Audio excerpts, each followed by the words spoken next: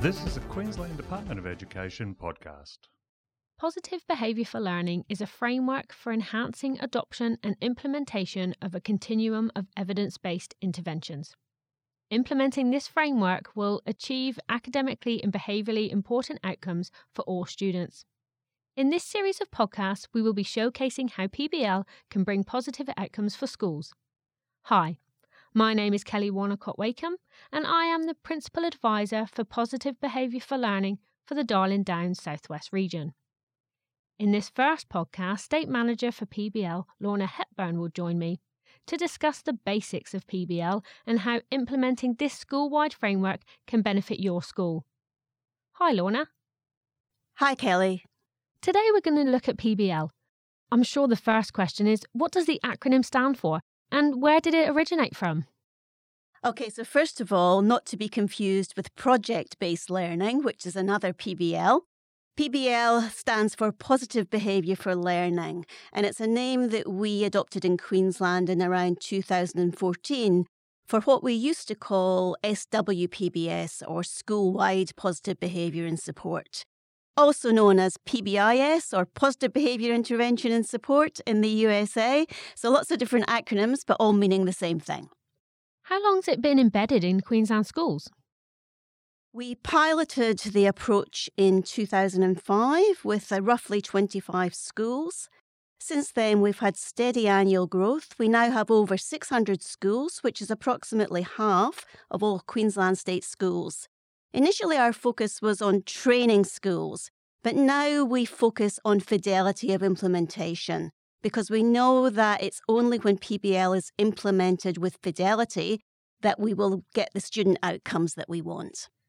And if I was a school looking at implementing PBL or putting something in place but not sure if it is truly PBL, what are the first steps I should take? So I think there's two separate scenarios there. The first one is if you're starting out and wanting to implement. The advice I would give you is to talk to your regional principal advisor for PBL.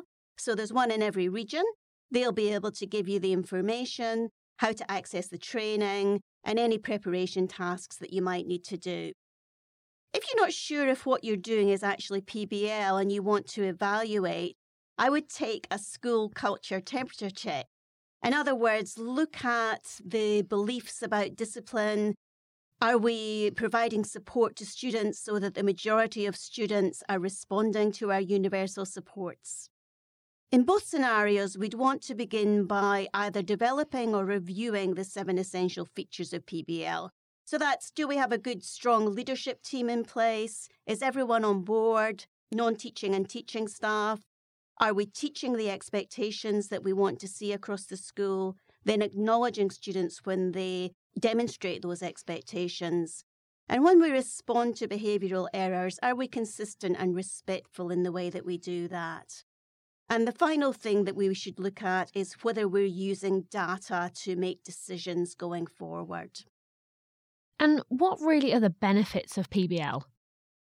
There's decades of research now showing reductions in behavioural incidents, improvements to well-being, increased perceptions of safety, and improved academic outcomes for students when PBL is implemented. I'll share a story with you that a principal told me last year. So this was a principal who went into a new school. He was the 10th principal in 10 years. And he told me that the school was in crisis when he joined. It was unclear whether or not they were implementing PBL. So some staff said they were, some staff said, no, we're not.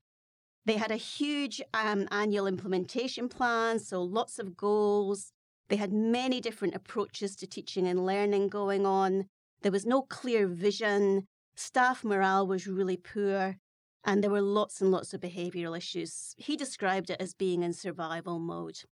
He came in with a priority of building a positive culture through PBL, collaborating with staff and the community on their vision for behaviour, and determining a few priorities, focusing on a culture that promotes learning.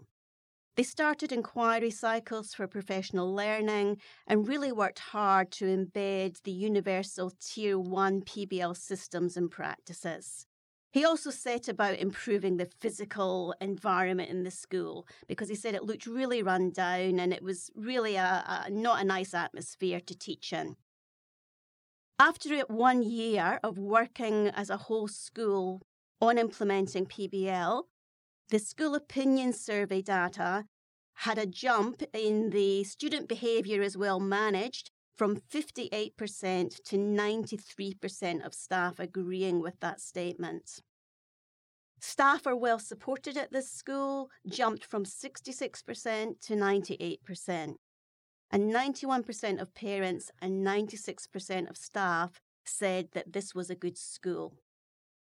Not only that, but behaviour incidents at the school halved, so there were half as many incidents being reported to admin. And there was an increase in literacy outcomes from 67% of students getting a C or above up to 75% of students, and that was over a 3-year period. The principal said that the improvements to student engagement, the positive relationships between staff and students and staff to staff, the school was so much more calm, and the environment in the school, it made it a really positive place to be. And he attributed all of that to working together to implement PBL.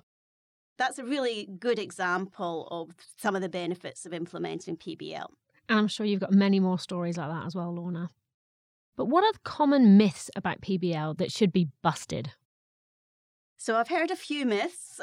One that I've heard quite a lot is schools thinking that PBL is only about behaviour, and that if we don't have a lot of behavioural issues in our school, then we don't need to worry about PBL. Actually, PBL is about school improvement. So we know that when we implement PBL as intended, we will see improvements not only in behaviour, but also in well-being and also in academic outcomes. Another common misconception is that PBL is all about giving tangible rewards to students.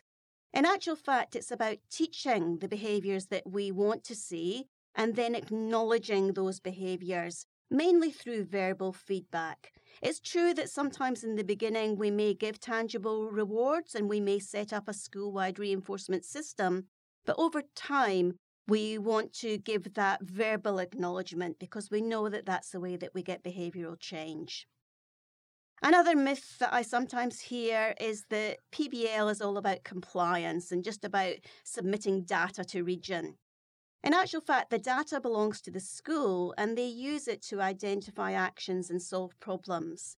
And we do ask schools to submit a small number of data sets, but that's only to confirm that they're implementing as intended because we want schools to get the outcomes from PBL that they should be getting. A final myth is that PBL doesn't work in high schools. It absolutely does, but schools need to adapt it for their context and also need to involve students when it's a high school situation. Thank you so much for your time today, Lorna. We really appreciate it. You're welcome.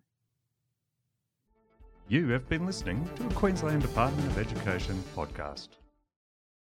The Department of Education acknowledges the traditional owners of the lands from across Queensland. We pay our respects to the elders, past and present. They hold the memories, the traditions, the culture and hopes of Aboriginal and Torres Strait Islander peoples.